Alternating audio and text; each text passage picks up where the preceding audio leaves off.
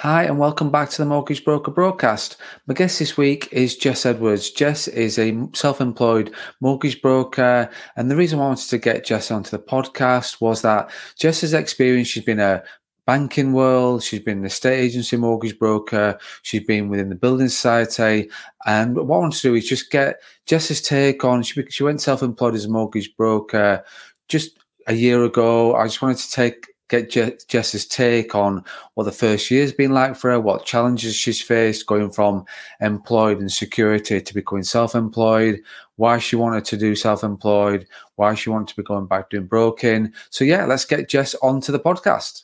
So welcome to the podcast, Jess. How are you? Hiya, Craig. I'm fine, thank you. How are you? Yeah, good. I'm very good, thank you. On a bright sunny day, so yeah, I'm not complaining. But thanks very much for agreeing to come onto the podcast. And just the idea was, like I've explained, just talking about your background first of all, like we normally do on the podcast. And there's always no agenda. We tend to go off on a tangent and just end up talking about various other things as well. But yeah, I think it's just be good for people to hear your experience and like what you've gone through, particularly recently over the past sort of 12 months or so, becoming a self-employed broker. So, but first of all, let's go through your background. Do you want to give us a brief history of your past in financial services? Yeah, so I started with HSBC around about 15 years ago not in a mortgage related role, but that's when I first started in sort of banking. And that's when I sort of got the feel for it and knew that it was something like a career that I wanted to sort of progress.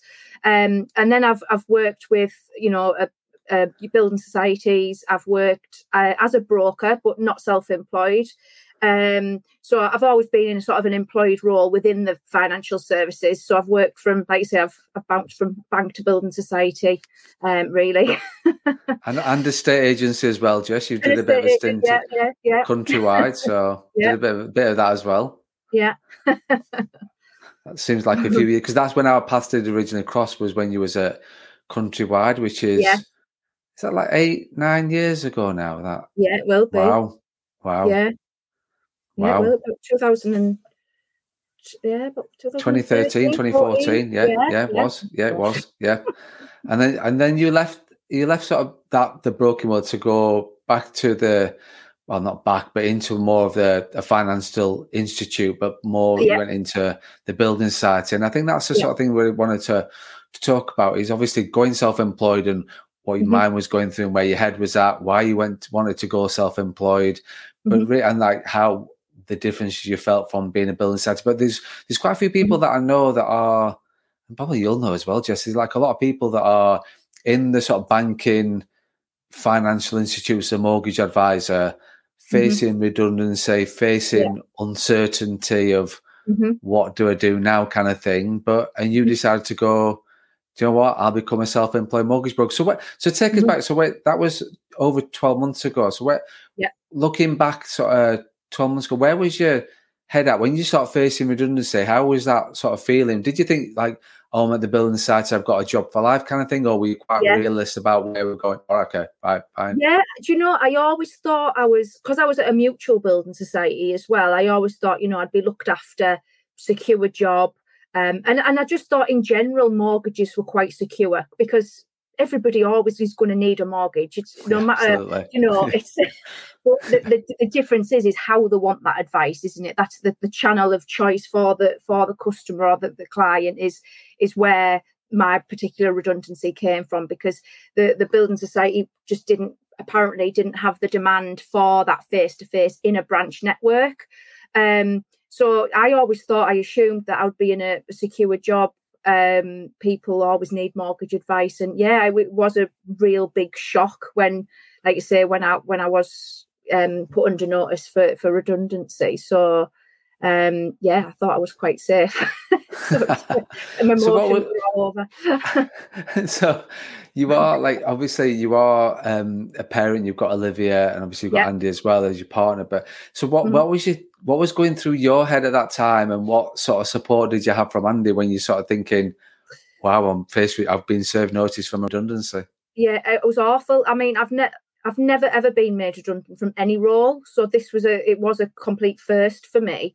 And to be honest, your mind is, you know, it automatically goes to how am I going to pay my bills? How am I going to pay my mortgage? How am I going to, you know, it's just automatic that's what happens. Obviously, my family and everything were great, but in the financial services sort of role that I was in, you know, me and Andy were on similar income, so it wasn't like we could live without that one income. You know, we relied on that income as well as Andy's income. You know, we had childcare to pay, we had, you know, sort of normal bills that everybody does, and you just automatically think the worst, and you think that, gosh, I'm gonna lose everything, and it's awful. It's a horrible experience to go through.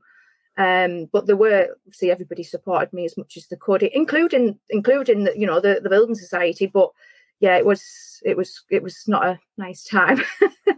No, but I apologise for taking you back there, but I think it is survival, because I have been made redundant myself, and I know what it's like. Survival mode kicks in, doesn't it? It's like thinking, right, the first thing is like, how am I going to pay my bills? How am I going to keep the roof over my head, kind of thing. So, and like I say, it's good that the building society supported you, but at the end of the day, you're out there on your own, and you've got to sort of at the end of the day, nobody else's. Yeah.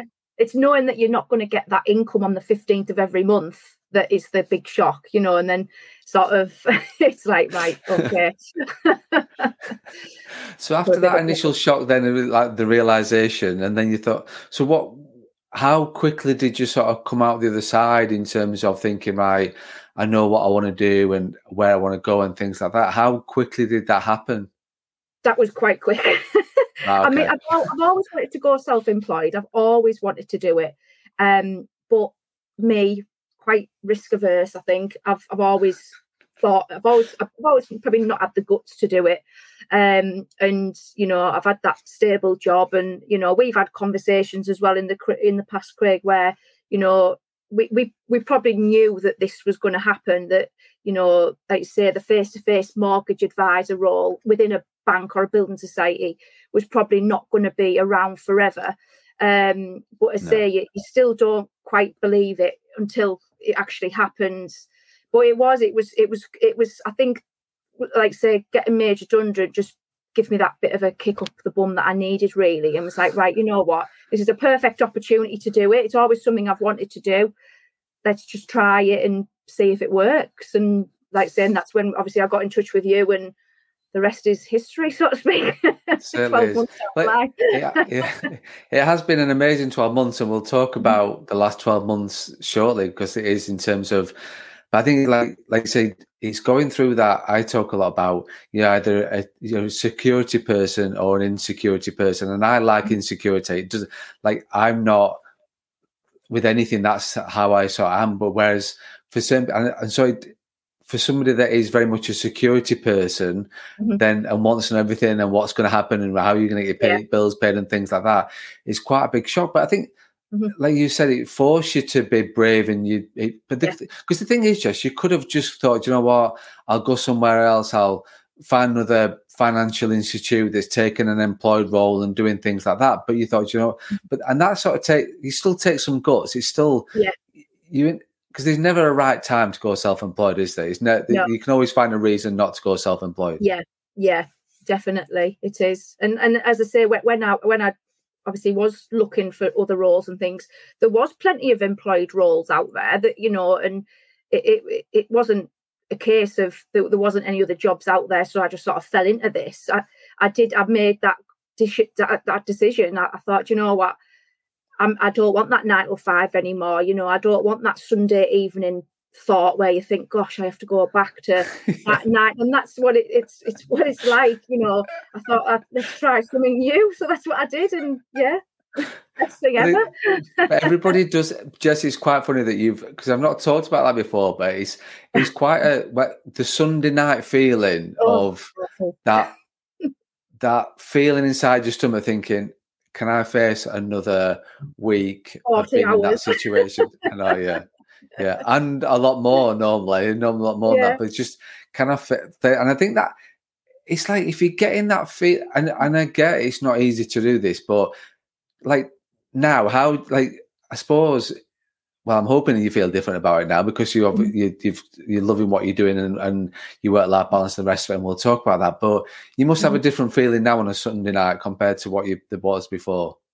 Oh, I love it. Yeah, I love like getting my laptop and planning for the week and what am I doing, where I'm at, and and even as we've said, like the main thing for me going self-employed was the flexibility because of Olivia being only 4 and things, but. Even stuff like that, I can plan that in my diary, if I know that I have to pick Olivia up from school on a Wednesday or whatever. And she's part of my planning now, where when I was employed, she didn't even come into my diary planning because I didn't have that flexibility to do that. Do you know what I mean? You abandoned Olivia. That's what you're saying, Jess. Basically. So it's sort of, it's like that work-life balance, isn't it? Of and if I wanted to, now I can work on a Saturday or a Sunday because for me that's better because Andy doesn't work weekends. So again, when people can see me on a weekend, I can see them. Where when you are employed, you obviously restricted to the hours that you're sort of working what they set, the hours that they set. Where, as I say, self-employed, you set your own hours. You can work around yourself, really, which is so that the flexibility is the best thing for me.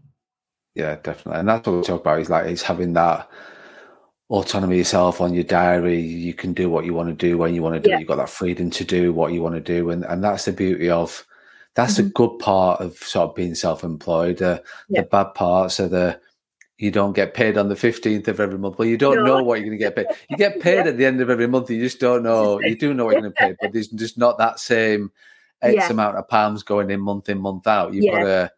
So how quickly was you, if you look back then, because one of the questions I get asked by new brokers that are looking to become brokers who are not experienced, they always sort of the question is, how quickly do you start to earn money? So how quick, what sort of, if you look back, you remember sort of like how long it took for you to start earning some income? So I left, my last day of my employment was, I think, the 7th of February or something like that. So it is coming up a year. And then I literally started the 10th. Obviously the courses and things that you go on, you're not actually seeing clients straight away. But I think my first pay was May, the end of May. Oh, okay. So it's not really that long, for 3 months, 4 months. No, yeah. Which is, that's what that's I talk about that. And it's good to, I've sort of put you on the spot with that question because I think that's something that people do want to know about moving from building society banking. How quickly am I going to start earning some money? So you was sort of 3 months and he's like, I think that's sort of giving a realistic time scale about earning money. So I talk about it like you had your redundancy and obviously got Andy to support you as well. But it's like having, when I'm ever talking to potential mortgage brokers or people looking to go self-employed, I say to them, have 6 months savings in your bank. I think I'm sure we had that conversation one sunny day in Stockton just before you even did it about having that funds behind you. And that's why you didn't do it, because at the time you didn't have that security behind you. So you use that. What I love is that you use that negativity and that shock of I'm made redundant and I'm facing redundancy.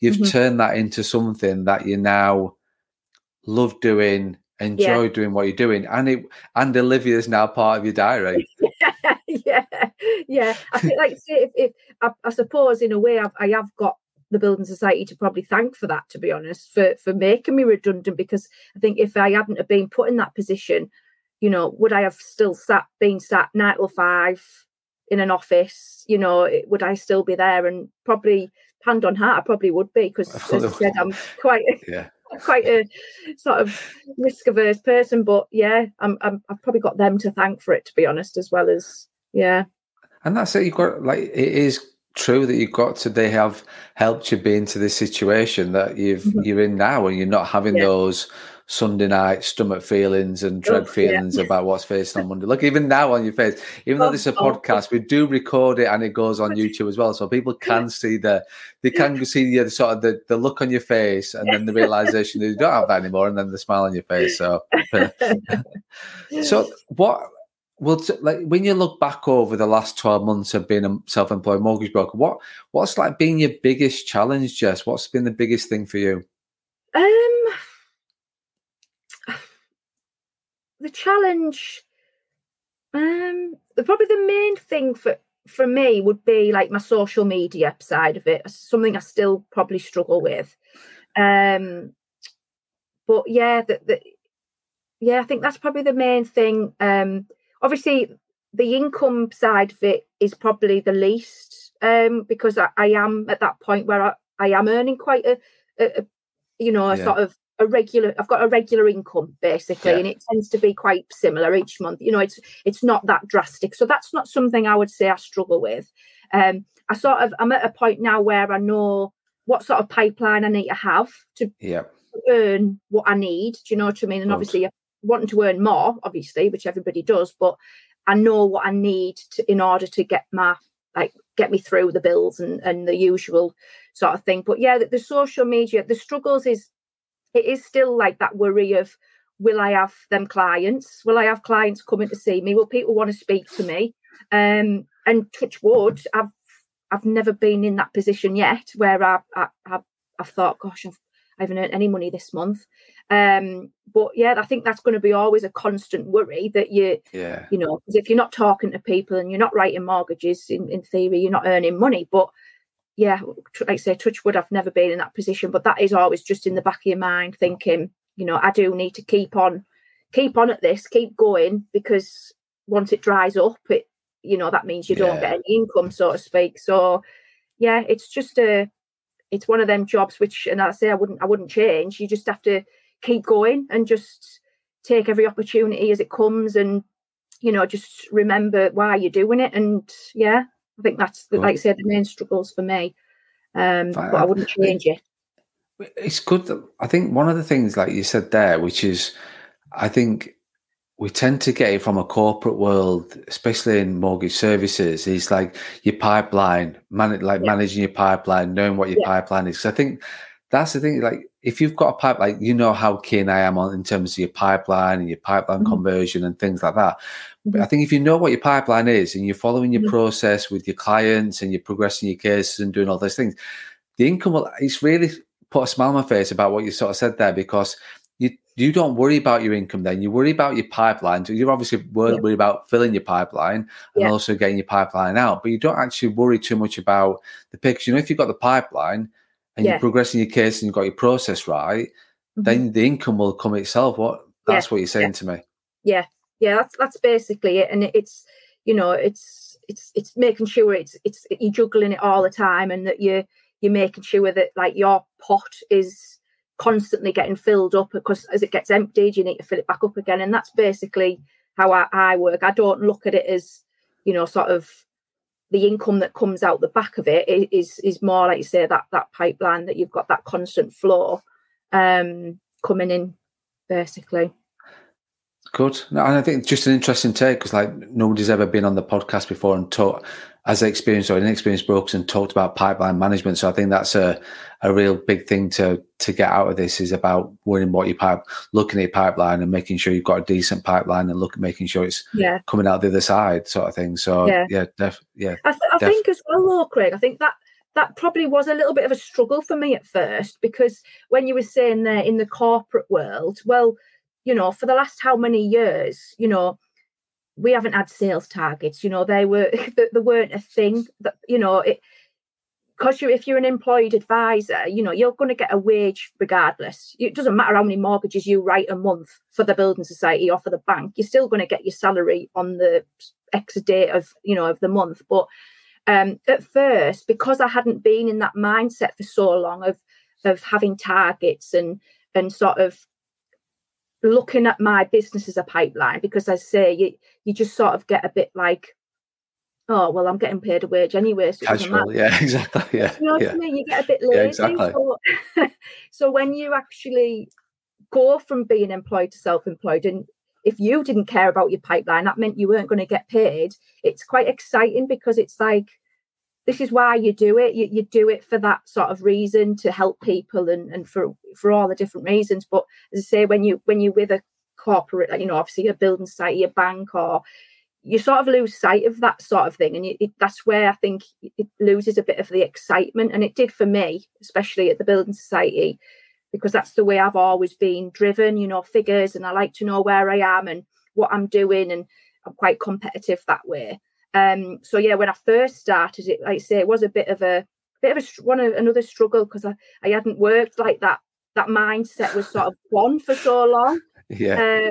Where now it's sort of good, and I like the thrill of where's my next client coming from, what am I going to do to increase business and things like that. So I like having that mindset back again, where, like I say, I lost it for quite some time. Yeah, I think if you're naturally that kind of person anyway, Jess, you're going to you picked it up pretty quickly anyway. So I think you'll easily fit back into that competitive mold, and knowing your stats, knowing what you're doing, knowing like where, like you said, like your pipelines, all those sorts of things that you've not cared about. So because you've not had to worry about those things. You pick that back up fairly quickly. So yeah. So looking back over the past 12 months, then what's been highlights, lowlights? How are you thinking about the whole thing? Honestly, it's the best thing ever that I've ever done. It really is. If, like I say, someone had said to me 12 months ago, go self-employed, I would have been like, oh God, no, I don't know. Actually, I'm a bit. But yeah, now I can't imagine going back to being employed. I really couldn't.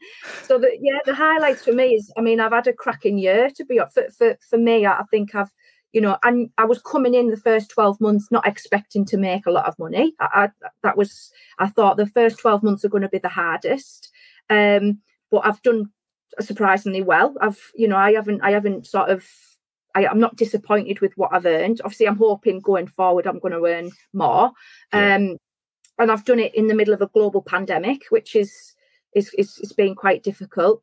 But yeah, I say that the highlights for me is, I've looked back on the year and I think, do you know what, I'm quite pleased with how I've done.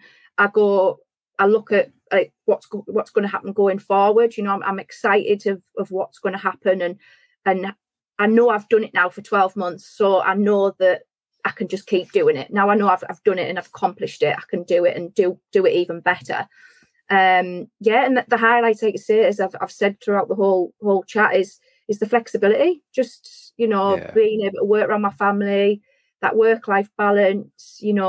Just daft little things like being able to go to the gym for an hour through the day. We've never been able to do that before, and it's just such little things like being able to do things, being able to walk the dog on your lunch break and different things. Is that for me is probably the most important thing is the flexibility. And as I say, I do it my way, and I do it the way I want to. So Good. Yeah. And you should be, at the end of the day, that's what you're self-employed for. You do it. Yeah. Do you ever feel good? Because I know when I first went self-employed, I felt guilty. I felt as though I should be in front of my PC or at my desk for a long working day, because that's what I was used to. And I then felt guilty if I did go and walk the dog or go to the shop or do something like go for a run for an hour. I felt guilty because I thought, you should be at your desk because you get ingrained that. But I think it took me about 6 months to get that real. I'll never get that guilt again, but I think that guilt was there at the start. Is that the same for you? You go out, like say if you go out on your lunch break and you say you're out with a dog for an hour or whatever, and you think, God, I'm not getting paid for this hour. Well, like at first, where now I go out and I think, well, I'll come back in such a better mind frame to be able to work better. So it's just, I know how I work now. And it didn't take me long to realise that, to be honest. But you do have to take those breaks, and otherwise you will be sat in front of a PC all day, and it's not ideal. No, it's not. I think, like you say, you work it to your own advantage. I know I like sort of to work in. I'm more productive working in chunks, so I will be at my desk early for a certain amount of time, get a break for an hour or so, get back and refresh refresh my brain, and then get back to it again. And I just think you work rather than for a non-stop shift, shall we say, 8, 9, 10, 12, 13 hours, wherever it is, breaking it into chunks, you're just more productive that way. Definitely. Yeah. Yeah. Yeah, I think I'm more for the Spanish way of life, having a siesta in the afternoon and then getting back to work. Yeah. I'm more productive first thing on a morning, you know, up until lunchtime, and then I'm sort of later afternoon. I'm sort of, I need to get out, get a bit of fresh air, come back, and then I work on an evening sometimes as well, because I find that's easier. So like I say, you know when you work best, so you just do it, like I say, fit it around yourself, don't you? Exactly. And that's the big thing, Jess, and that's a massive thing that I look at, is like, you know what works best for you. So you're out, I know I'll do certain tasks when I'm working better in that frame of mind. I know that first thing in the morning I'll be like this, and then in the afternoon I'll do this. So you just work it to you. It's like, you're absolutely right. You're 100% right that you'll work your hours when you're most productive, and work when it is right for you as well. So yeah. Jess, thanks ever so much for being on the podcast. I don't think we've missed anything off. I think it's been great to have a chat about you and like what you went through at that particular time, how you've come out the other side, seeing what an amazing year you had in 2021. I'm like you, I'm looking forward to seeing where you get to in 2022 and seeing you like grow your business even further. So, but Jess, thanks ever so much for your time. It's no problem. It's been a pleasure.